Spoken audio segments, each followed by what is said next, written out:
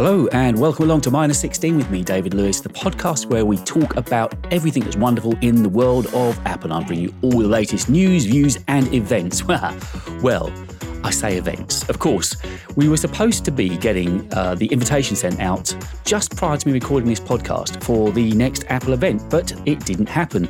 I've been writing quite a lot about it. If you haven't caught up with my writing, you can find it over on Medium, and I'll leave some details in the show notes for this podcast. But by the by, we were supposed to be getting an event on March the 8th. Everybody had been expecting that. All of the writing that I have been doing recently, I have kept on prefacing it by saying the yet to be confirmed. And sure enough, Apple once again have done what they do best. Do you know, I am sure that they are such a clever and massive company that they will sing the dance to us. They will let us know just the right amount of information at the right times. And I'm sure that they will have leaked out this March the 8th idea just to drum up interest. They know that everyone in the Apple and tech sphere has been yearning for information and anything to talk about of recent, because it's been somewhat quiet since the events of November last year.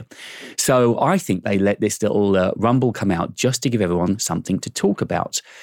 And it's always the way with Apple that if there's an event, then the invites go out 1 week beforehand. So for the March 8th event, the invite should have gone out on Tuesday, March 1st, and they didn't arrive. Everyone on Twitter's been talking about it, and we have absolutely no idea now when it's going to be. We assume probably still in March, but we're not altogether sure. So it's made us all look rather stupid again. But it's the same with the leaks as well. You know, I've been watching this game for a good many years now. And we get all these leaks, stories come out on YouTube and on various pages over on Twitter.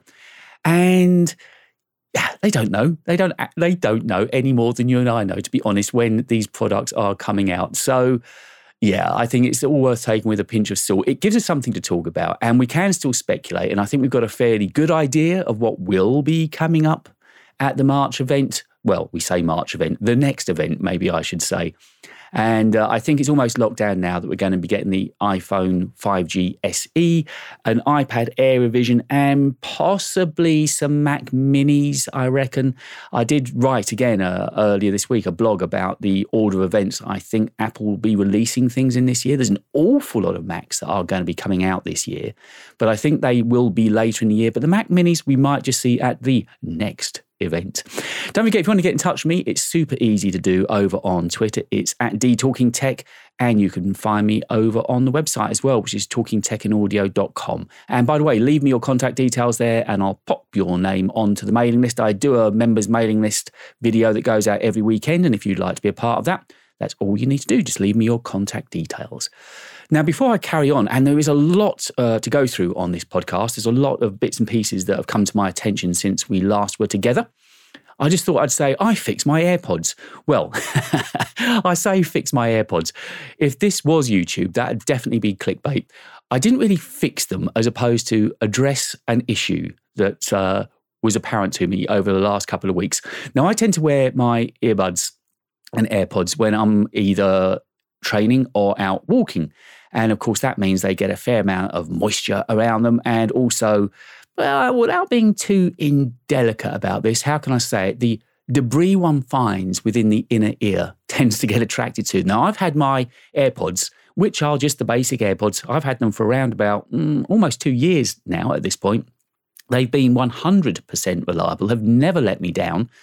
The auto pairing gets on my wick, so I've turned that off, because when you walk into a room or studio that's got, say, 2-3 Macs in it, an iPad and a phone, the idea that they can detect which audio source to go to next is a little bit even beyond Apple. So if you've got more than one Apple device in a room, I suggest possibly turning off the auto pairing device with your AirPods. It's a pain, to be honest with you. Anyway, I digress. So I've been using these AirPods regularly now for a couple of years, and yeah, they were getting quieter and quieter. So, of course, me being me and the tech man, I was looking through forums and trying to find out what to do, why have they suddenly become quiet, and looking at EQ settings on Spotify or all sorts of silly, weird and wonderful things. And actually, all I needed to do was clear out that aforementioned collection of dried, well, there's no better way of putting it, dried earwax. We've all got it. I know it sounds pretty gross, but I gave them a good little clean out. I'll give you a top tip here. I used a toothpick. It was a brilliant tool, a toothpick and a toothbrush, and it did a great job of cleaning them out, and they sound as good as ever now. So I don't know if that makes me a genius that could be at the Genius Bar, fixing your products, but there you go. I'm going to say I fixed my own AirPods. So let's get into some of the other stories that I've had noted down to mention to you on this podcast. The Apple self-repair program. Has anyone heard anything about that since it was announced, I think around halfway through last year? In this self-repair program, the idea was that it was going to let users complete common iPhone 12 and 13 repairs by themselves, including things like battery swaps, camera replacements, and screen replacements. And of course, you could carry out repairs on MacBooks too. Good luck if you just bought a £4,000 MacBook Pro and thinking about repairing your own screen. You are of a stronger mindset than me. But I've not heard anything about it. I don't know anyone that's carried out their own repairs. I've heard no follow-up to it. I'm not even altogether sure if it's a thing or not. But it seems to have, I don't know, fizzled out to some degree. If you know anything about it, do let me know, david@talkingtechandaudio.com. Of course, you can DM me on Twitter as well. So let's look at some products now, shall we? We are coming into the season of releases. Well, I say that's a little bit ahead of time, but in the autumn, we will be getting the iPhone 14. And I know that seems to be on track because last week, the iPhone 14 went into its final stage of trial production. And that's a stage reduction. They're just double checking everything over that they can produce enough units in a certain period of time so that they can meet supply demands when the phone is released. They look at productivity. They look at any kind of production issues like all the little screws and bezels and bits and bobs that go into a phone just to check that there's no genuine hands-on production issues with them. And that seemed to be going ahead last week, which means that the phone is bang on schedule as ever for an autumn release. And then there's a few more bits of information that we had come to our attention last week as well. One of which was that it looks like the iPhone could be getting a massive increase in its RAM from 6 gig up to 8 gig. And that's only going to be in the Pro range of phones, so the 14 Pro and 14 Pro Max. This information was put out on a Korean blogging site, which is semi-reliable.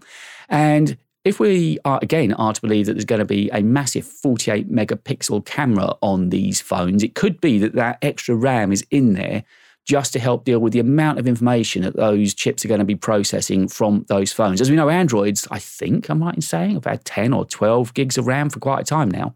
But I think it's because of Apple making their own handsets and making their own chips that go within them that have made them very efficient. But it looks that we are going to get a bump in RAM. So we'll keep our eye out on that. And of course, I can't talk about the iPhone 14 without the recent notch stories that have been going around. Now, I don't know if it's just me. I'm not really given a hoot either way about the notch. It's kind of been on the phone from day one.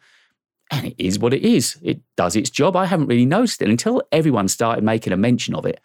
I didn't really pay a second thought to the notch. But now, of course, the notch has become a thing. And a few weeks ago, the Pill and Punch notch is what became the hot subject on YouTube and on Twitter. And it's where they were suddenly going to do away with the notch, but instead have kind of a long, elongated oval shape and a lip shape for one part of it, and then a little cutout dot as well for the camera. So it became known as the Pill and Punch. And it was quite small when it was first announced. And again, there was rumblings that it was ugly. Didn't fuss me too much, but now the schematics are being released, and it would seem that it's going to be quite a lot larger than was first anticipated. And not only that, people have noticed that if you turn the phone on its side, the dot above the elongated ellipse, as I called it a moment ago, actually makes for the shape of a lowercase I in the alphabet. So everyone's saying, is it a plan? Is that what they're doing? Is it this them playing games with us? I don't know. I mean, I think it's just them making the best of an engineering decision they can make. So the notch is going to be bigger. It's going to be a 2-part notch. It looks like those schematics are the final thing. And we could be getting an increase in RAM from 6 to 8 gigs on the Pro levels of the phone as well. Will you be changing up to the iPhone 14 when it comes out later this year? It's meant to be taking a lot of style cues from the iPhone 4, one of the most beautiful designed iPhones ever. And The camera's apparently going to be flush on the back of the phone as well. It looks like it could be something of beauty when it does come out. Obviously, it's not going to be cheap, but I'll be interested to know, will you be tempted to trade up later this year? And whilst we're still talking about products, let's look at the headset. The AR, VR Apple headset. It seems that it is a real thing. It's moved into its next stage of development now.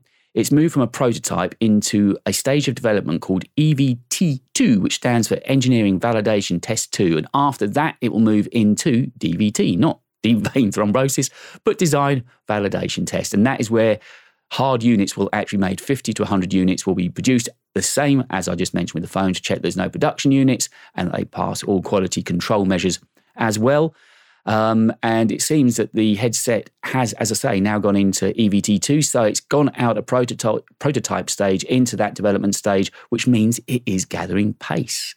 But there is no signs of it being actually released for sale anytime soon. We are being told that Apple are very keen to finally release this at an in-person event. And it doesn't look like there's going to be any in-person events this year. So the good money right now is on WWDC of 2023. But I think there's a good chance maybe one of the last events of this year in, say, October or November, that they might announce it or show it as a little teaser, as Apple so often do. And then that gives them time just to iron out any final issues with it. And of course, there are still certain supply issues at the moment as well. And hopefully by then, those supply chain issues will have eased somewhat. I don't know what the demand's going to be like, actually, because there are already headsets that are out there in the kind of price range they're talking about here. There's sort of £2,000 to £3,000. Gulp, £2,000 to £3,000 for a VR headset. But there are already headsets out there for the very keen gamers. So I don't know what the demand is going to be. One would imagine, as is Apple, that demand will be high. I've never been a gamer, so it's not going to be on my shopping list. But it looks like it is gathering pace. You're listening to me, David, and this is Minus 16, a podcast that you can find on all of your major podcast clients, such as Apple Podcasts, Spotify, and Google. Oh, and I think it's also on Alexa as well. Now, you might want to check that out for me and let me know if you can just say, hey, play Minus 16. Be quite cool if it does work. One more product to mention. Well, I say a product. These next two items aren't actually products, but are things that either prototypes have, patents have been applied for, or just very strong rumours. First of all, something that I don't think Apple are keen to get into in any way, shape or form is anything that is foldable. So there's been a couple of stories doing the rounds recently about, well, first of all, an iPhone that's going to be a foldable iPhone. Ross Young, who's one of the most preeminent screen analysts out there, said that it's definitely not going to be this year and it could be pushed out to 2023. But I don't see why Apple would suddenly do that. If they were to release a foldable phone next year, that means Samsung would have been in the market for 6-7 years by that point. And Apple don't like to be the poor cousin or relation to anybody. So I don't see what it's really bringing to the table for Apple to bring out a foldable phone at that stage. And to be honest with you, I don't think I particularly would want to use one. If you want a slightly bigger screen, surely you'd use an iPad mini, or am I missing something there? That kind of sits, I know it's not a phone, although you can clearly make calls from it with FaceTime and so on with cellular connection. But I don't know, I just don't see that having a foldable phone is something I'd really want. Although the foldable element of it, that technology has improved a lot, there's still going to be a crease of some sort on the screen. And I'm quite happy with the phones we've got. And certainly if you go up to the 14 or 13 Pro Max, it's a big screen. I don't know what you would need a foldable for, but I know they seem to be popular in the Android market. But anyway, Apple, well, 2023 is the earliest. It could be as late as 2025. And I just don't see Apple being that interested in it by then. And while we're talking about foldables, did you see that horrendous render of this idea? Again, it was Ross Young that picked up on it, of a foldable MacBook Pro. It looks horrible. Imagine when it's flat, it's 20 inches square, so it folds in half to 10 by 20. And the idea is that it's almost an iPad meets MacBook. So you fold it and it kind of sits like an L shape on the desk. And the bottom half of the tablet, Mac, whatever you want to call it, is a touchpad keyboard. And then you've got your screen that sits up in front of you. But I don't know about you, typing on an iPad has never been the best thing going. And to think that you're going to sit at a MacBook Pro and use a touchscreen as a keyboard seems ridiculous. And then if you were to take a keyboard with you, hasn't that kind of obviated the reason for having the foldable MacBook Pro anyway. I don't think it's something that we'll ever see, although they apparently have been working on it for a good number of years. But I'm sure it's just to improve technology in the foldable market. I think it's more likely to go the VR route, to be honest, by that stage, that you're working in a VR capacity. So you've got a big Mac somehow through maybe Apple glasses when they come out, and that you're not carrying around big devices anymore. I think big devices could be a thing of the past, and certainly a foldable MacBook doesn't seem to make any sense at all to me. So there you go, Apple and foldables, not going anywhere, not coming to us anytime soon, and no bad thing as far as I'm concerned. I mentioned a moment ago about bringing a keyboard with you to work on that never-to-be-seen foldable MacBook Pro. Well, also another patent that was applied for was squeezing all of your iMac's components into a keyboard. It kind of fits along with the acronym that Steve Jobs came out with years ago when he announced the Mac Mini, the BYODKM, buy your own display, keyboard and mouse. Well, they're going to slim that down somewhat, so you just bring your own keyboard. Can you imagine? The renders that I've seen are a slightly thicker Magic Keyboard. It's still got very much the same design cues of the Magic Keyboard we're used to, just a little bit thicker. And inside of there will be everything that your Mac has got, as I understand it, even speakers. So if you're working remotely and things look like it would seem that people are going to still be working remotely to some degree for some days of the week, and the idea that you don't have to bring around anything more than the keyboard, and that would simply connect to a display and well, that's kind of it. You need a mouse, you're done. I just think it's an amazing idea. Just think how clean and tidy that would look on a desk.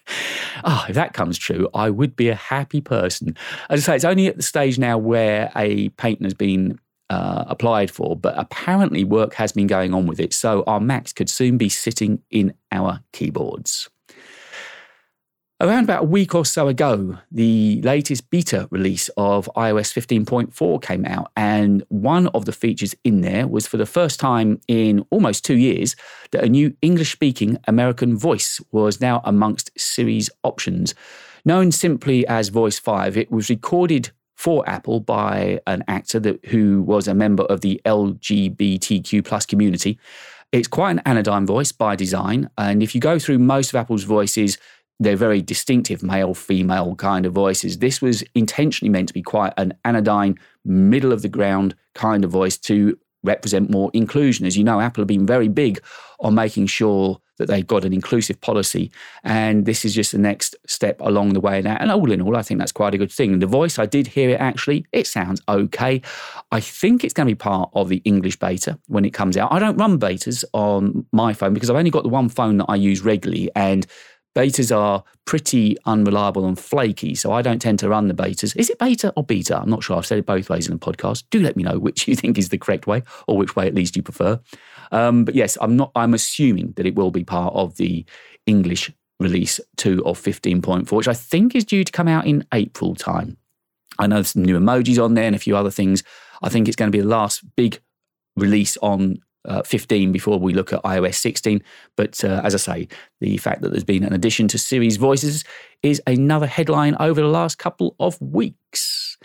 So some of the guys and gals that work in the Apple stores have been mentioning for quite a time they weren't happy with the working conditions, and in particular, the holiday allowance. So Apple, it seems, have now listened to their retail workers, and this applies to both full and part-time employees, and they have now been awarded with more days annual leave. The number of days leave is now going to go up to 12, and reasons for leave will also include both family and mental health. And it comes in after only 3 years of service, as opposed to, I think it was 5 years of service that it currently is. So they're bringing in more days leave, 12 days leave, plus, of course, bank holidays. But the reasons for sick days are being, as I said, upped to include family and mental health issues. And also another great addition to the way of looking after work is also in the fact that they've added to the benefits discounted emergency backup care for both children and elderly relatives. So if you're an Apple retail worker and you need to get into work and say you've got a kid that's sick at home, you can now go and get emergency cover, and the company will pay some money towards that to make sure it's a discounted cost. So it's a way of keeping the employees a little bit happy with all of their benefits, and particularly holidays. And we all love a holiday. So at least it would look that Apple have been listening to it, and it's not all give, it's give and take. And hopefully that will make the guys and girls in the blue T-shirts just that little bit happier with their working conditions. I hope you're enjoying the podcast this week. Don't forget, for the time being, it comes out every fortnight, and it is called Minus 16. Leave me some comments. And if you're listening to it on Apple Podcasts, it really does help the podcast out if you give it a rating and some comments as well. It just works with the Apple Podcast algorithm to help share the podcast out. And I had some news this week that apparently we're in the mid-70s for technology downloads over the last 2 weeks. I think that's doing okay, as we've only done 2 episodes so far. Now, something unusual last week, there was a siege. Nobody was hurt. It was all to do with somebody walked into the Apple store in Amsterdam. It was a crypto demand. They were after cryptocurrency. There were people in the store at the time. They were ushered away into a safe room until police got there. Then police managed to get the hostages out of the building. It didn't go on for that long, but the store was shut for about 4 or 5 days. I think the siege took place on a Tuesday evening, and the store was closed until at least the Friday of that same week, last week as I record, and I think maybe even to Saturday morning. The website said that the store was closed indefinitely. The police didn't make any statements about what had happened inside of the store, saying it's not able to share information about the situation and or actions that the police may be taking. And say all that Apple did was to mention on the website that the store was closed for the foreseeable future at that point, but it is reopened again now. So, as I say, other than the fact I saw that it was to do with cryptocurrency, I don't really know what the siege was all about. So, Apple is looking to get back into the modem market. It's not been the best kept secret that Apple were looking to try and get back into the 5G modem market for their future releases of iOS devices to go alongside the Wi-Fi and Bluetooth chips that are in them. A few years ago, there was a very acrimonious falling out between Qualcomm, one of their major modem suppliers. Qualcomm, along with Samsung, have been the biggest suppliers for Apple. There was a big incident a few years ago called the double dipping incident. If you want to go and look it up, it's easy enough to find. But since then, relations have been tenuous at best between the two companies. So Apple have been looking to try and get back into the modem market, and it looks like they could be announcing something as early as next year in 2023. And it will then be almost the final bit of hardware that goes into the phones that Apple don't currently have under their own banner. So they'll pretty much be self-sufficient at that stage. So that is something to look forward to. Whether it'll be an increase in speed, I dare say that will be the case. 5G, of course, is one of those albatross things at the moment, isn't it? It's meant to be amazing, but never seems to be that good. I don't know what your experience is with it. Even in areas where it says it's tremendously fast, I've not noticed any fantastic increases in download. I know there's different bands of 5G like there were with 3G and so on years ago. But anyway, Apple clearly is getting ready for the 5G market with their own modems inside their iOS devices. A couple more things I wanted to cover on this edition of Minus 16, and that's to do with browsing. I don't know which, on a Mac particularly, more than on your iOS devices, which browser you use. Do you stay with Safari or do you use Chrome? Chrome is still hugely the most favorite browser to use across all users, it seems. 66% of people choosing to use Chrome as their browser. I use it once or twice a week for when I'm uploading videos to YouTube. There's a particular plugin that I tend to use on that, and it's vidIQ is the plugin, and it doesn't work on Safari. As you know, not many plugins work on Safari. I had the choice of running it on either Firefox or Chrome. I chose Chrome, and it works perfectly well.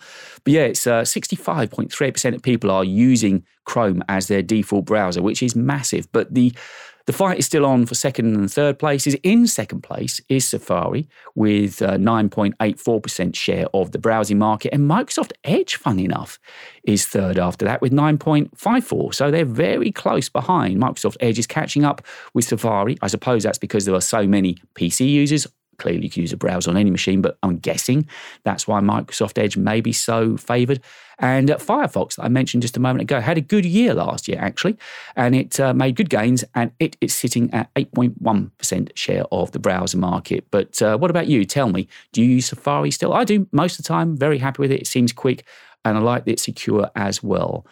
And just mentioning browsing and going on from there for just a moment, I've just written a blog about the tie-ins between Apple and Google, it is fascinating. 18 years ago, Google tied Apple into this agreement whereby as long as they were the inbuilt search engine on Macs at that point, but then into iOS devices, that they would pay Apple a sum of money. When it was just for Macs, of course, Macs weren't as generally used, but where Google were very clever, they kept tying Apple into this system of paying the money to keep them as the default browser and search engine, default search engine, not browser.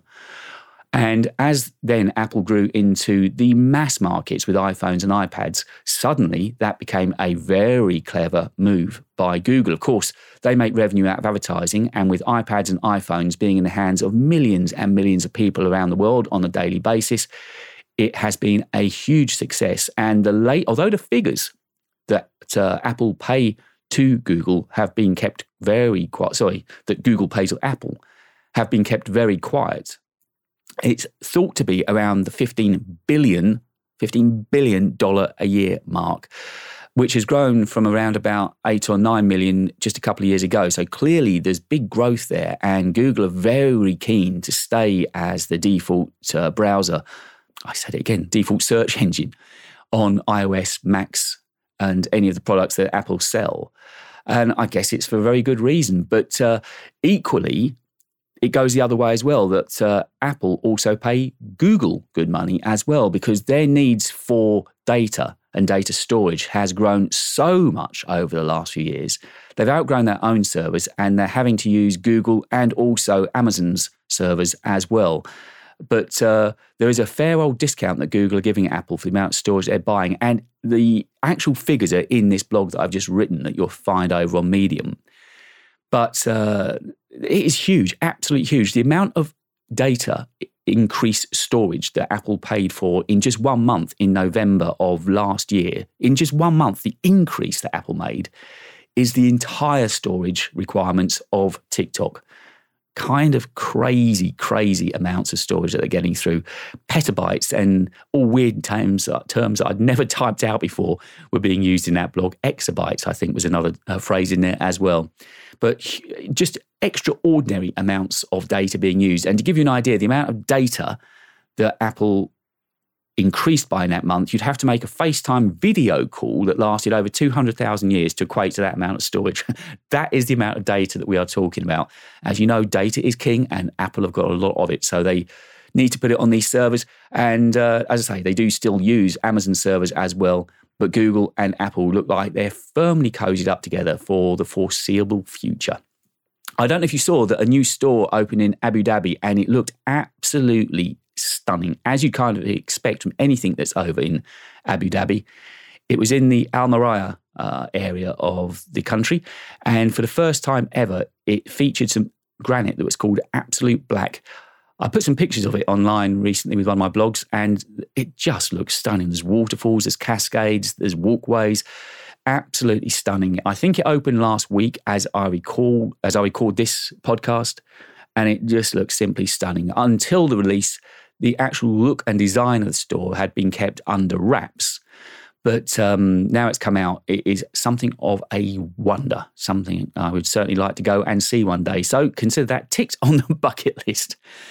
Just one more story, I think, for you this week, a funny little one to finish up with. It's something we've all heard about recently, that, of course, there's been bullying amongst teenagers, particularly over in America, where WhatsApp is not a thing. That if you haven't got the blue bubbles of iMessage, you just ain't cool. And I'm not laughing at bullying, of course, but what I'm talking about here is that there's a very famous American basketball star, member of the NBA All-Stars, called Jarrett Allen. And apparently he was being almost bullied and certainly ostracized by his teammates for not having an iPhone. They couldn't include him in the group message for the team. So he had to get rid of his Android phone and switch over to Apple. Yeah, poor little love. I'm assuming he probably got one of the bigger Apple phones just to make sure that he can get all of the messages through on his large screen. So that's about all the news I've got for you on this edition of Minus 16. I hope you enjoyed it. Don't forget, there's all sorts of ways you can get in touch with me over on Twitter. I'd love to hear from you at DTalkingTech. Leave me details on the website for the members' newsletter. So you go over to talkingtechandaudio.com There's a little box that pops up there, and you can leave me your details so that I can make you part of that members mailing list at the weekends. Of course, you can read me over on Medium as well. And don't forget, I am on YouTube making regular videos. And in fact, I think I'm having a slight change of direction with the YouTube channel. I really enjoy this style of investigative reporting that I've been doing recently on stories like I brought you on this podcast, and also stories that I write on my blog. So what I'm thinking, rather than necessarily doing the pure audio YouTube videos I've been doing, I might get into doing more of these news-based stories on YouTube as well. Let me know what you think. Is that something you'd like to hear more of? But as I say, that's all I have for you on this episode of Minus 16. I'll be back in a couple of weeks. If you want to get in touch with me in the meantime, you can also email me, which is david@talkingtechandaudio.com. Thanks for listening to this one, and I'll catch you in just a couple of short weeks.